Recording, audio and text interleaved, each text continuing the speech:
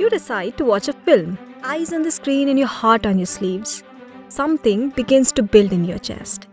If it's a good film, you can almost taste the magic. And then you feel it. Maybe it's a frame, a shot, or how a sequence guides your eyes to a revelation. Or it's a dialogue that hits home. Or it's a look. That look, an actor manages to conjure at the right moment. This fuzzy sensation building in your chest reminds you what it means to feel.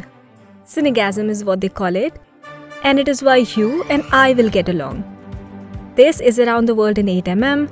I am Prakhar Patidar and I dedicate each week to one of the highest rated films from a new country to know the real and the real world a bit better.